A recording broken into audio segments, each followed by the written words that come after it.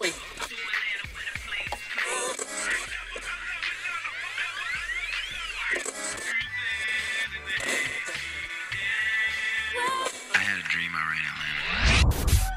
is the Mouths of the South podcast. You shut your mouth when you're talking to me. The official Dirty South Soccer podcast. Do you understand the words that are coming out of my mouth? Talking all things Atlanta United FC. Don't nobody understand the words that are coming out of your mouth, man. We are the Mouths of the South. The South got something to say. That's all I got to say. What's up, Atlanta? This is the Mouths of the South podcast brought to you by Dirty South Soccer. I am Eric Quintana. He's Sam Franco. And the third is Payson Schwinn. Gentlemen, a 3-1 win over Charlotte FC. Talk about luck of the Irish. Mr. Jake Mulroney getting that goal at the death, ruining the little parade Charlotte was throwing for themselves after scoring their first goal. Gentlemen, how are we? Doing great.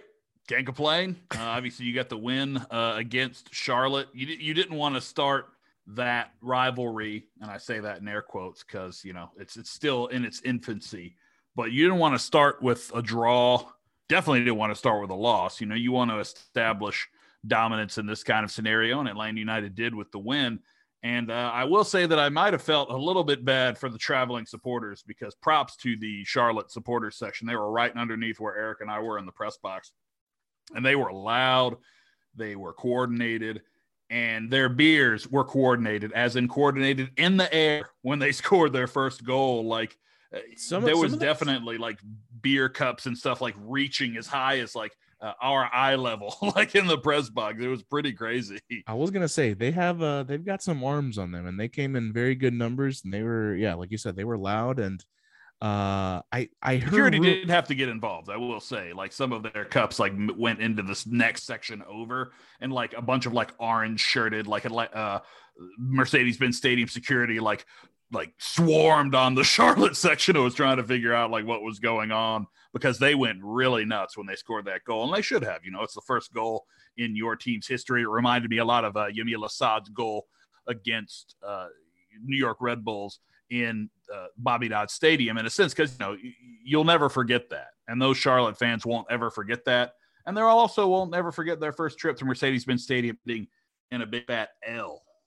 I will say that the people around that section, I don't want to prejudge those people in terms of, you know, what kind of Atlanta United experience they might have. But, you know, there's a reason that you don't put the visiting supporter section like right next to the home supporter section, because otherwise if our supporter section had been just sat right next to the Charlotte fans, it probably wouldn't have ended well. But I just getting up and having looked at the kind of the chaos after the Charlotte FC goal, it was funny just to kind of see the surrounding Atlanta United fans going, what the hell are they doing? Like what? What's going on? I imagine why are they going crazy? Why are they throwing beer? Groups aren't that nuts. But yeah, I think maybe Sam Jones was describing the situation. He saw like a kid and his family there. And I just want to give a shout out to whoever's parents of the kid, because instead of, you know, bringing security down, apparently they were chanting at the Charlotte fans later on in the match. So bravo to that kid and his parents. I heard nobody get security involved. Handle your own business. All right. I heard rumors that a smoke bomb went off at some point. Now, Sam, you and I didn't see that because we were right under. Didn't see it. We were right over them. I mean, so I'm not denying that it happened. I'm just saying I didn't see it. Sam didn't see it either. We were right above them, and there was no lingering smoke that we saw or anything like that. So I mean, we're directly over them, so we don't have a good line of sight on. I mean, we have to stand up and just kind of like peer down. So maybe it was further back into the stands that it went off or something. I don't know, but I mean, ballsy of them to bring a smoke bomb into a closed, I guess semi-closed stadium, knowing that probably wasn't allowed. Good for them.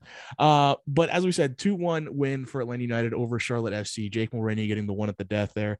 Fantastic pass from Moreno. And that's underselling it. That is underselling the pass. That's one of the best passes I've ever seen on a soccer field. And that is not hyperbole. I mean, that was just an incredible pass.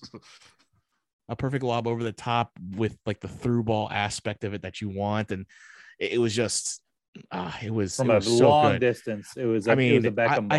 I think the total, it was, I want to say that he was, I mean, if you think of it in terms of a football field, he was probably like at his own 40-yard line ish. And the ball ended up basically at the 10 before I think Jake ended up on it, something along those lines.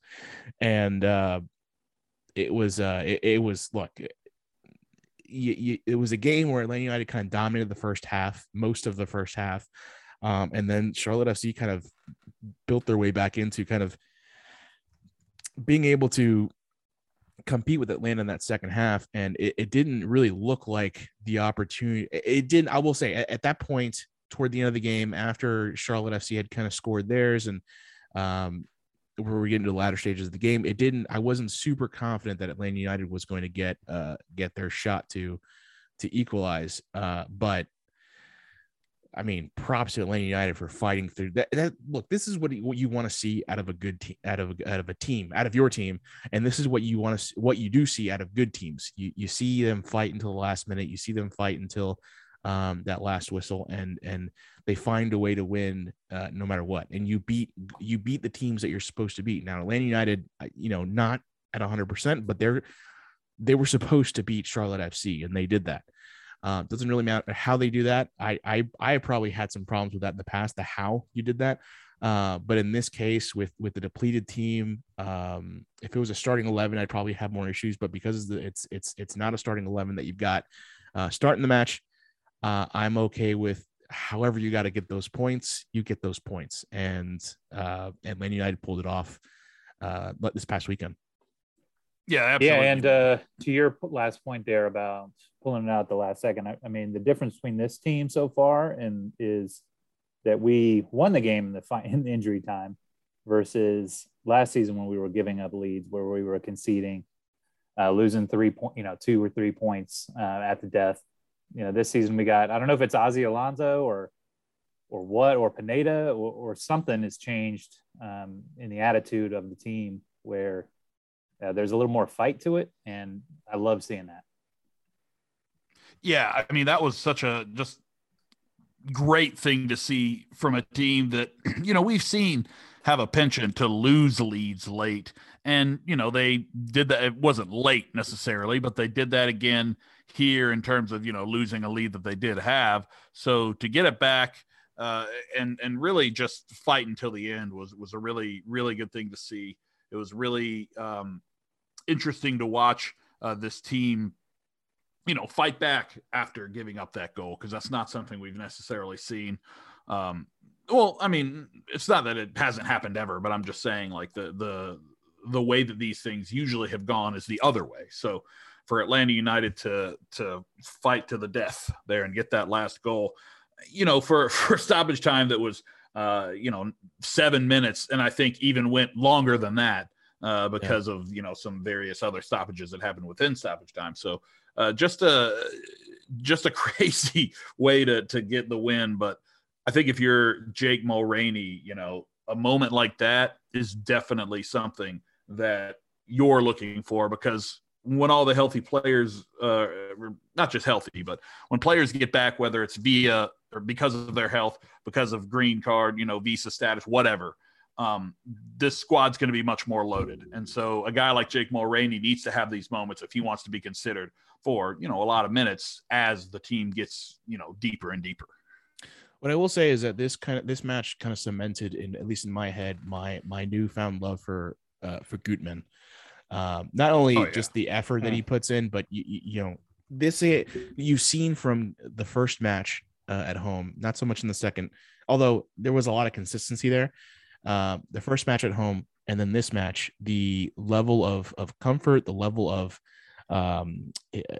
his desire to get forward, his desire to be a little bit more daring. It looks like he himself has gotten, just in this short time, a little bit more comfortable with his team, to the point where I think someone mentioned that his crosses were were Gressel-like. I'm not there yet, but it's only been 3 matches, and he very well looks like he could have the capabilities to kind of be a next best thing to Gressel that we haven't seen since Gressel left, which would be a great thing for really for everyone, not just Joseph, but for everyone, especially himself with the amount of production he gave you. But besides that, I don't want to make that comparison too early, but even though I already did, but you see that he's got this determination to get forward. You can just see that his role on this team is going to be very important moving forward, because he's going to help really widen the field for Atlanta United. The players, the defenders are going to have to make sure they keep an eye on him. And that's going to help a lot of what Atlanta wants to do going forward. I think that one of the big issues that Joseph faces this season, and particularly in the past, since the 2019 season, is that he's not able to get in as much open space as he has in the past. He's always had more defenders drawn to him since he's been in the league, which rightfully so, because he's been so good. But with Gutman, it offers what both Gutman and then whoever ends up playing on the right, whether it's Brooks Lennon or whoever else, their ability to get forward to kind of create chaos on the flanks for defenders and for teams by himself. It's going to open a lot of stuff up in the middle for Joseph, for Moreno, for whoever, Almada, whoever ends up playing in these positions where you need some extra room, and you want to be able to, not only that, but how often did we see guys like Pity, Barco? They weren't able to really, I mean, George Bello wasn't so much of an issue, but it didn't seem like there was a lot of confidence in pushing the ball out wide to then get the ball back into the box at some point. And it seemed like Pity, Barco, maybe Joseph to an extent, but most of the attacking players, there was no emphasis on, I didn't feel like there was an emphasis on taking the ball wide. I mean, I don't have the numbers in front of me, but it seems like now there's more of a powerful presence out wide for Atlanta United to kind of build off of moving forward. I think hero ball became like a big thing because the results weren't there. You were struggling. So players like Pity, Barco, and even Joseph, like you said, were trying to do too much, like trying to take too much of it on their own, probably because you said maybe didn't have the trust in certain teammates that they would, get them the ball back where they wanted them to get it back. So I think a little bit of that came into play here. I did hear an interview with Gutman after the game. I think it was on the radio broadcast. And he was basically, talking about that timing, because the natural comparison to make is going to be Gressel for a lot of Atlanta United fans, just because that was such a successful partnership and you really want to see that again. And Gutman, I mean, that guy was putting balls in, left and right. Well, really just left, because I think that's the side of the field he was on, but he was putting them in a lot. And I'm with you, Eric. I don't think the accuracy necessarily or timing is there yet. And Gutman even talked about that. He's like, that's the number one thing that we have to, get in sync with, talking about him and Joseph. It's just because I think that it was Jason Longshore on the radio broadcast who was like, yeah, because Joseph makes movements that are hard to predict from the perspective of whoever is passing him the ball. And so I think that's why the Gressel and Joseph, partnership was so successful, because Gressel was able to pick out those movements a lot quicker and to a lot more success than other people have been able to playing with Joseph. So if Gutman can learn that and get that timing down, then yeah, I mean, this could be Gressel and Joseph 2.0. And obviously that would be great. Whether Joseph can, capitalize on those opportunities is a discussion that we're going to hold off on for now, have a little bit later in the show. But yeah, I mean, it just the delivery and the amount of balls that Gutman was putting in certainly was a promising sign. Yeah, and just from a number standpoint, we had 17 crosses, which is a good number. I remember seeing a pass chart from right after the match, and it was cross central from both sides. I mean, the difference. Yeah, I don't want to exclude Brooks Lennon from this, because he's also playing an I want to important add role, in but Lennon. The Gutman angle, the Gutman angle is to me, it's what's been huge. Mainly, not only because of his ability, but also his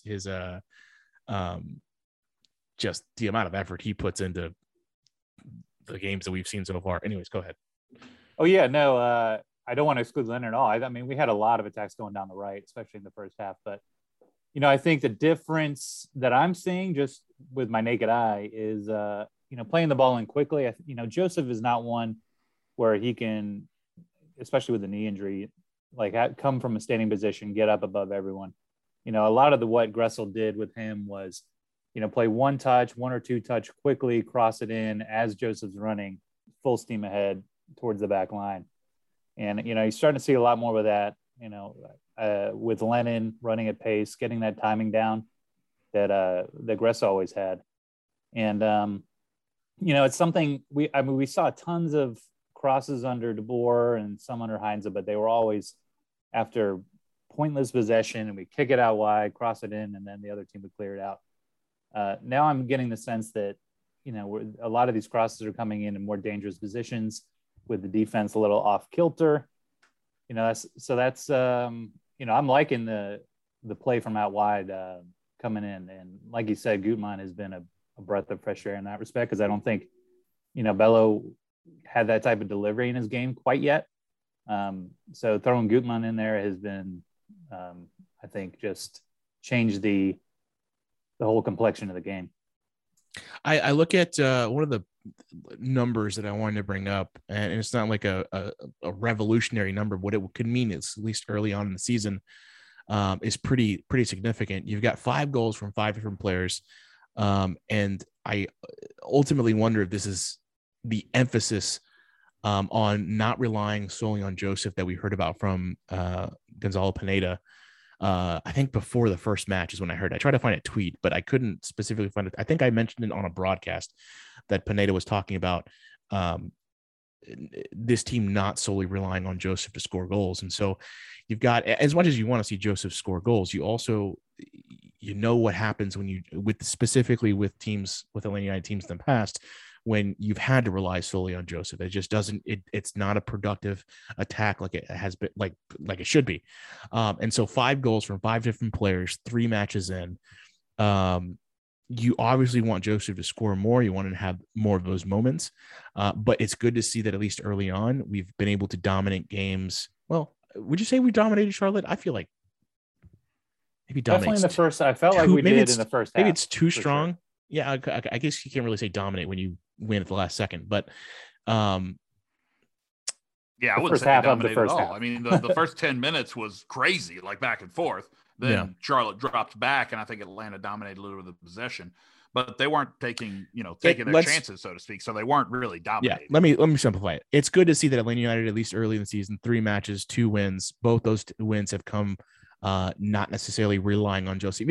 Even though Joseph did have the 2 assists in match 1, it's good to see that other people have stepped up early on, and that this could be sort of that emphasis that Gonzalo Pineda was talking about. Fingers crossed, because I mean that to me that could be, especially if Joseph isn't necessarily going to be, which I hope this is not the case, but if Joseph isn't going to be, say, the dominating goal scorer that we're accustomed to him being, I still would, even if he's not that dominating goal scorer, I would still expect him to still be the leading scorer in the team, to still have plenty of opportunities throughout the season to put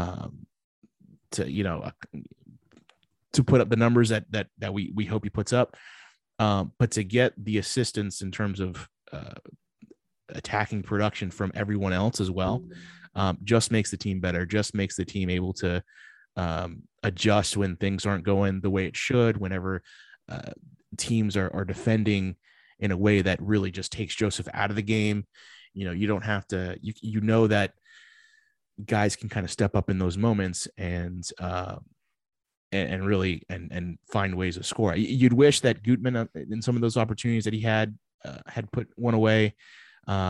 Joseph, I think, had ultimately 4 shots on goal is the stat I saw today, which is the most he's had since the Campeones Cup in 2019, which I saw that stat and I was like, I don't know how to feel about this. It's good because, this is the first game since then that he's had a bunch of those opportunities. But he ultimately didn't score on those opportunities. And the goal he did score on was the PK, obviously. And you just wonder, it's good overall, and it's still too early in the season to really make any type of determination on this team in general. So I don't want to over analyze the stat, but at the same time, it's like, man, it's been that long since we've had a dominant attack, I guess we'll call it, with this Atlanta United team. And I don't know, tell me guys how you guys feel about that number as you read it or as you hear it. Well, it's crazy because you and I think, paid a pretty significant amount of attention watching this game to Josef and his, not just off the ball movements, but movements in general, movements when he was being targeted, movement just pretty much all throughout the game. And I don't know the right way to put this. There is something that is not the same with his game that it used to be, I guess. That's probably still a bad way to put it, but he's not as gung-ho in terms of like attacking a chance. There were a few different times where a ball may have like gone a little bit past his reach, but you still feel like not old Josef, but like Josef of a few years ago was going all out for a lot of these. And it feels like he doesn't throw himself at the ball with as much, I don't want to say reckless abandon because that's not the right term, but you know what I mean, with as much fire, with as much intensity. He doesn't seem to be doing that.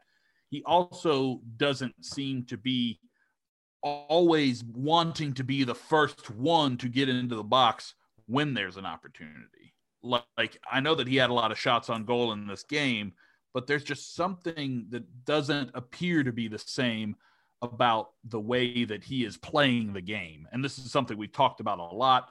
This is something that, I really wish he would have put home one of those chances that he had. There was the one sort of late in the game, like 83rd or 84th minute, where the one that was I think the one that was saved, right? Is it the one you're talking about? Yeah, it was the one that was saved, and that's what I'm saying. Like, I think I even said to you, like, I know it's hard to do this in the moment because that ball's coming at you fast. You got to make a decision, but I don't know. I was just like, low across the face seemed better than just smashing that one. But again, that's probably hyper overanalyzing. I think more than anything, I think that you just want to see him put those in.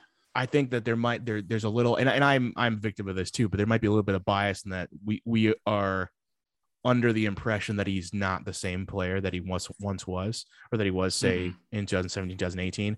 And so we look at everything with a more critical eye in that regard. And it's not to say that we're down on Josef, but in those moments, it's like, well, I'll give you an example of mine.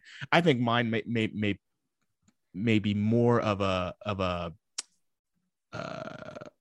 example of kind of what you're talking about. But there was a moment where Josef, I don't know if I'm trying to think if he stole the ball or if Charlotte just lost in possession in the back and he just kind of ran with it. He was going down the right side, and I don't know who was running into the box with him, but it is if Josef looks up and is not just thinking goal all the way, if he doesn't have that determination just to go straight to goal, if he looks if he just lifts his head up, he sees whoever's running with him, it's an easy slot and it's an easy goal for that person. And I wish I remembered who it was that was running with him in the moment. But I have a feeling that he's so gung-ho about getting back to the way he was, about scoring, and rightly so. I mean, early season, and at that, I don't even know if he had scored the PK at that point, but I guess he hadn't scored the PK at that point. He wants to score. He wants to get back to form. He wants to be able to be that guy you can count on again. But he's so determined that he didn't. I think he missed that opportunity, and I think he even knew it himself because he kind of like put his hands up, and whoever was shouting at him was like, Josef knew that he missed that one because he should have just passed it laterally to whoever was running with him, and it would be an easy slot into the back of the goal. And it's that recognition that I think. You always want Josef. Oh, Josef has the green light always, right? I think no one's undermining that. But oh yeah, in this moment, if he hadn't been so focused on scoring, hadn't been so focused on getting back to form, I think he would have been more aware that there's an easier opportunity over there, which is so weird because in game one, he was all about giving up the ball with those two assists. It made perfect sense. And this, it would have made perfect sense for him to slot it across for an easy goal. And that didn't happen. And I think what you are describing is more kind of a striker trying to come back into form. It's a mental thing for sure. Yeah, it's a mental confidence thing. What I would be more concerned with was a performance like the last game where he completely disappeared, wasn't making the runs we're used to, throws his arms up in frustration. And, a good stat from Teodor he sent me was he made double the runs to challenge the back line than he did compared to the first two games. I noticed that too. Yeah. And I said, Teodor, was he making more runs? It seemed like he was, and the stats back that up. So I'm very confident that we'll begin to see glimmers of the old Josef. One of those was a great save. I think once he gets his finishing boots back on, he'll start scoring in buckets again. It's an encouraging sign that he's getting in spots, that he's making those runs again, that I think he's starting to feel his knee under him and really get more aggressive.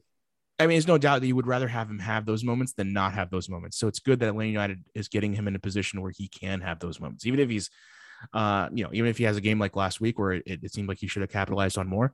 He's still in those positions to put the team ahead, to finish an attack.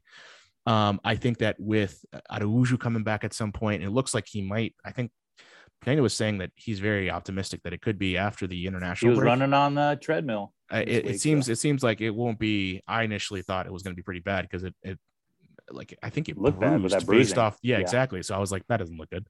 But it looks like they're optimistic that it's going to be sooner rather than later. You add him back into the mix and what he can do going forward and how much space he can open up for Josef to help with those runs.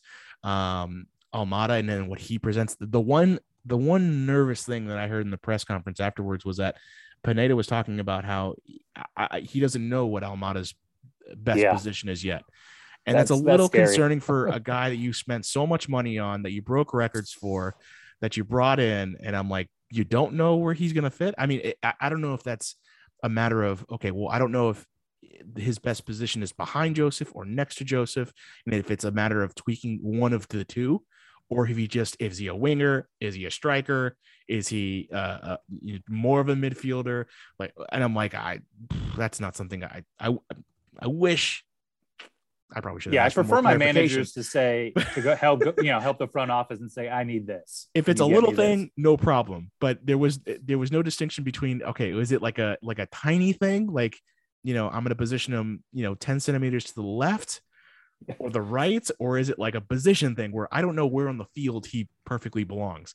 So I don't know. Thankfully, it might have just been a, press conference kind of. Maybe. Yeah. I'm not going to read too much. I was also concerned, but thankfully, as much as you don't want to see this, there's enough confidence in the rest of this team to fill a gap if Almeida doesn't really pan out in year one, or if he struggles to get kind of accustomed to the league, or whatever, cliche you want to throw at new players coming into the league.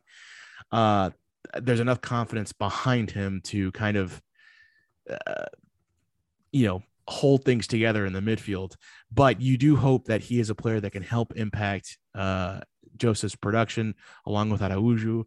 You see how Brooks Lennon and Gutman come along in this season with the new additions, and you're looking at a potential. You're looking more confident after last match that Atlanta United can really be dangerous moving forward.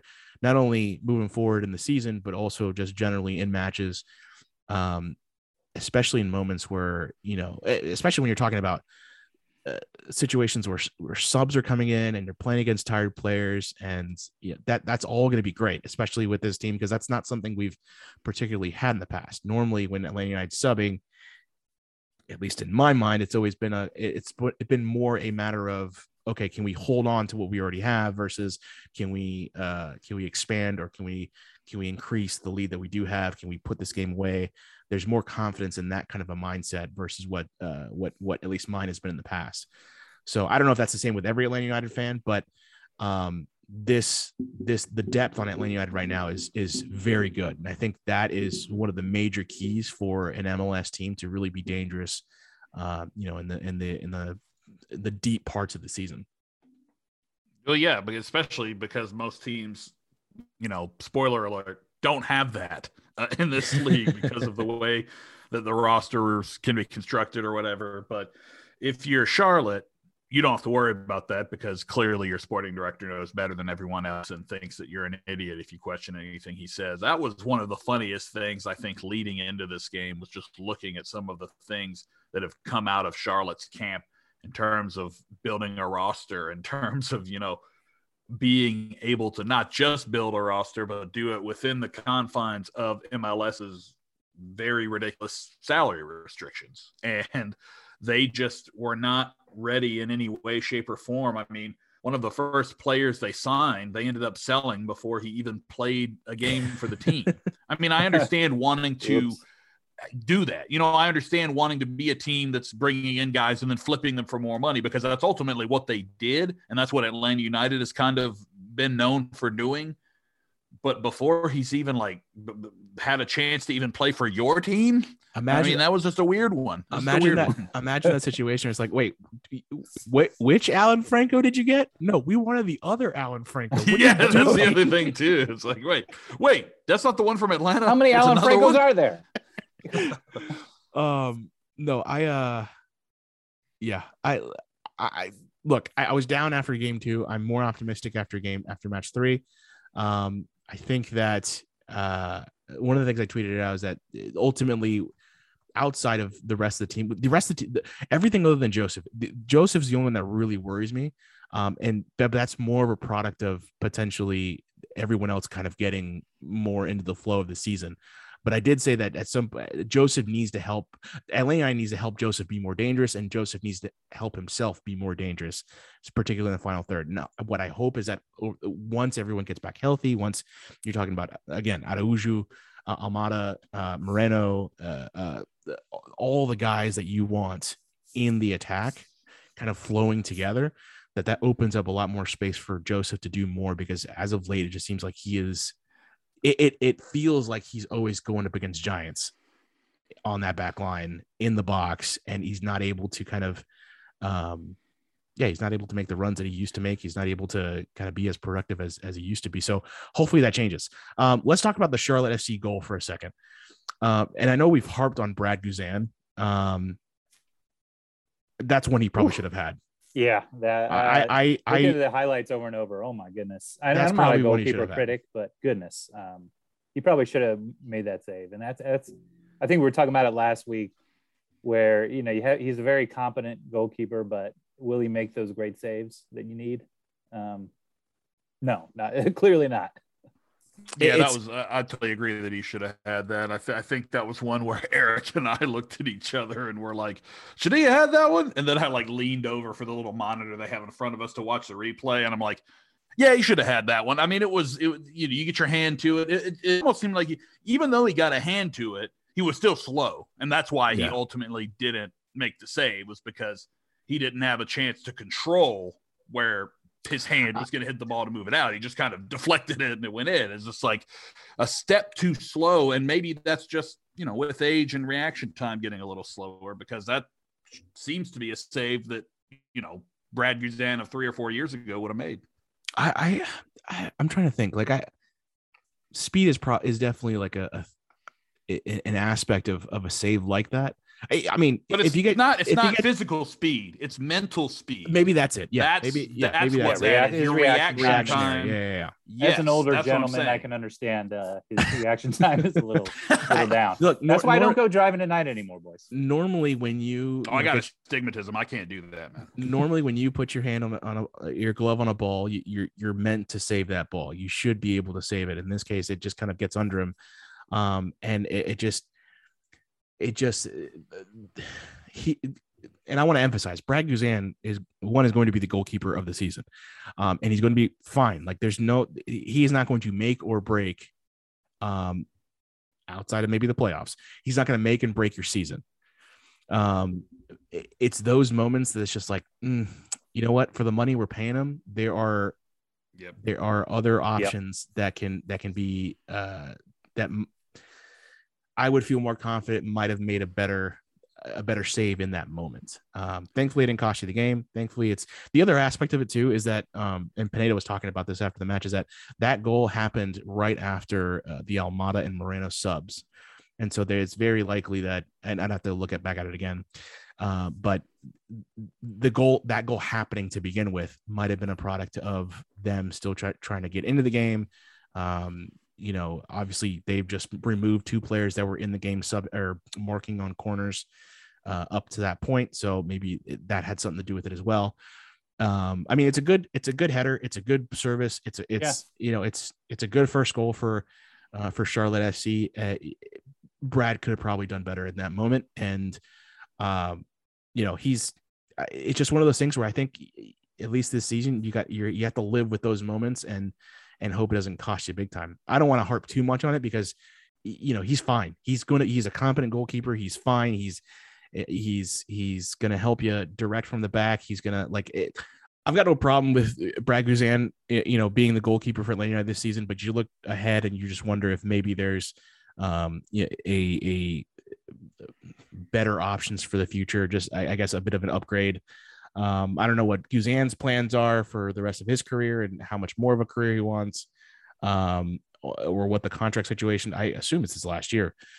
Anyways, but that's just the Charlotte FC goal was just it was kind of it's bad marking on Atlanta United, but it's would you say it's more bad marking or bad goalkeeping? I would say it's more bad marking than bad goalkeeping. Yeah, I wouldn't totally blame Guzan. Me neither. He had a pretty wide open header. So, but given that the shot was made, given that the header was attempted, that everything connected, I would say that once that happens, and it's coming to you, Guzan, in that moment, you should have been able to do maybe a little bit better. What other was there anything else you guys took away from this match, or maybe after the match? Any big takeaways for you guys? I think for me, it's really just continuing to tell myself that you can't make big assumptions or, big predictions on what the rest of the season is going to be, because this team has looked very different in all 3 games.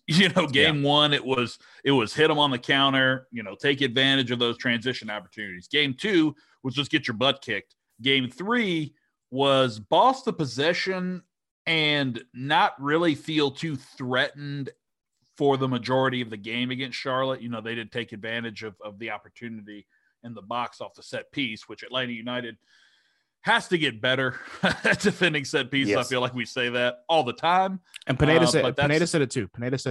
He also admitted that that's a worry for him as well. But you make a great point about the subs. That I think for this one, maybe you can blame the recent subs. Yeah, and you could just the transition of this is how we're playing to this is the next way we're playing. I will say that too. Not only did that goal probably happened because of the subs, but it also probably negated what Gonzalo Pineda wanted to do with the subs, because you bring them in with a goal lead and your strategy is going to be different from, bringing those guys into a 1-1 game where you're trying to go get the winning goal. So I think ultimately everything was changed a little bit by what happened there. But if you look at the way that this team has played all season long, I just talked about how there were a lot of differences in all 3 of the games. But I think one consistent thing that I've seen is that this team feels more like a team. There's more solidarity. They're more cohesive of a unit than we've seen over the past few years. And that's the best sign of anything I've seen from the team, period. I think I want to put a lot of that on Pineda, because look, this was the first time that I was able to sit in front of him in one of his press conferences, and I hadn't done a lot of watching him when it came to some of the video content for his interviews. But I was kind of blown away at how impressive this guy is. And in the moment, as I'm sitting there, I'm like, my gosh, this guy might have a job as long as he wants to stay in Atlanta. And it's only been 3 matches, but he has that kind of presence. He has that kind of, he's incredibly intelligent. He speaks incredibly well. And even keel. very even keel. Very, I mean, he's there was a certain level of like, I'm trying to how do I describe Tata in the press conferences like this? Just Tata cool. always felt like he was playing a game with them. Yeah, exactly. It was never straightforward. He was having a little always fun. there was always something in his head where he was trying to screw with all. It was a bit of the mind games. It was a bit of the fun. It was a bit of the, I know this is part of the job, but I don't love talking to you guys, but I also like know that it has to happen. So while I'm here, I'm gonna enjoy the moment.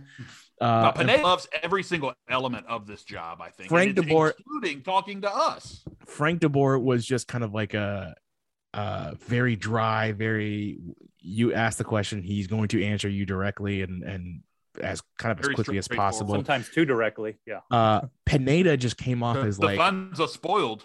Pineda came off as someone who, I understand what's going on here. I understand what you need. I understand what I can give you. I understand how honest I can be, and I'm going to be very not only straightforward but very open with what I can tell you because you're doing your. I mean, he's pointing. All the media, not just us here at Mouths of the South, but you guys are doing your jobs. I'm doing my job, but I also know that this is a very. I want to make it as friendly as possible. I was blown away at how.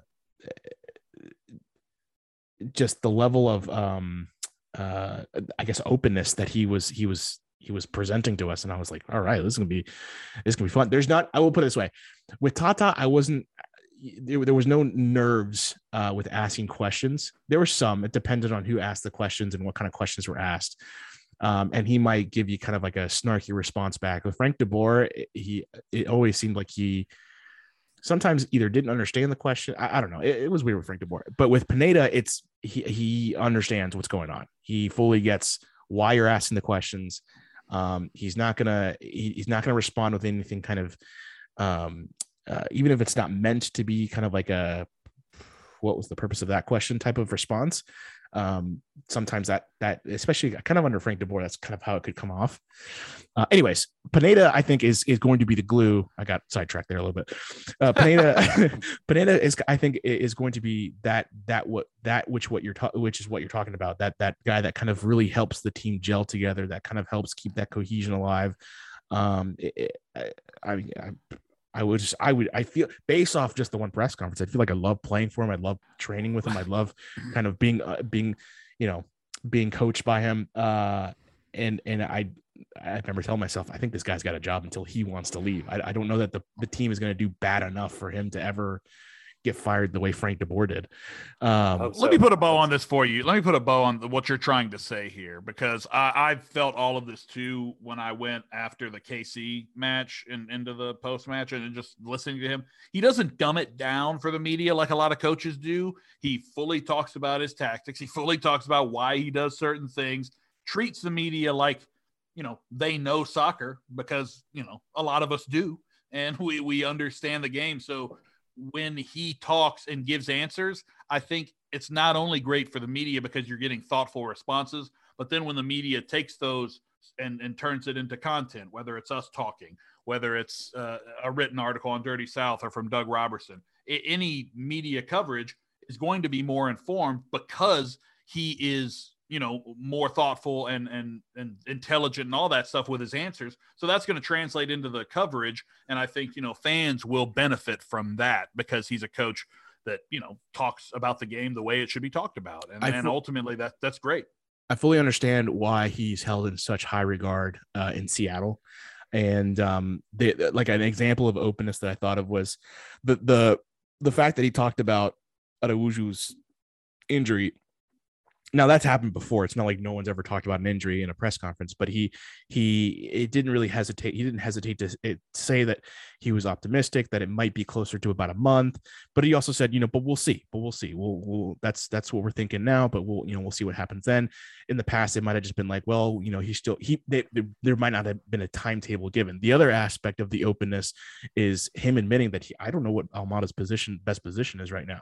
I don't know exactly how he fits And I guess the one way he could have been even more open is in what way That's did an he openness backfire, if you will. maybe sure, but you would rather Might have been that a little too because open. Yeah. you'd rather have that because then you understand what goes into some of the decision making process. You understand if someone is left off the starting 11, maybe why it was left off the starting 11. Maybe he wants to try this without Almada, or maybe Almada's out wide for whatever.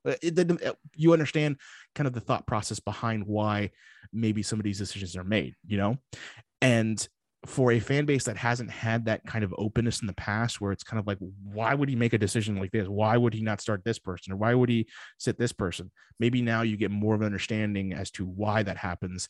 And it's more clear across the fan base. So it's not, not that the fan base can really do much when it comes to big decisions with the club at all, but at least there's an understanding between the club and the supporters that there's open communication there. So I definitely appreciated that, and I don't know, it just feels like this team looks like they enjoy playing under him, at least so far, and what we saw last season.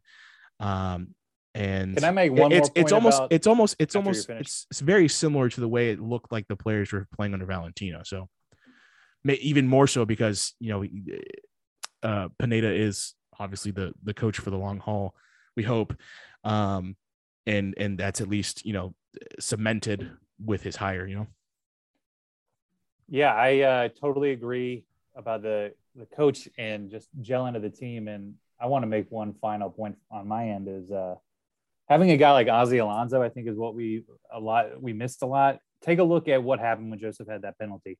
You had Charlotte guys just trying to literally talking in his ear, talking shit, marking up the spot, doing whatever they could. Yeah. Ozzie gets in their face and says, "Get away from my boy." Well, Joseph called him over there. Like you can. Yeah, he's like, "Hey, Ozzie, come over here. I need my enforcer." These dudes. He's the bouncer now, and it was something we're missing. And God, it was good to have that. And it's going to be an interesting thing once Sosa's healthy, and a lot. You're going to be mixing and matching with those two in midfield. But just having Alonso on the bench is something with Pineda is going to be invaluable to motivate this team.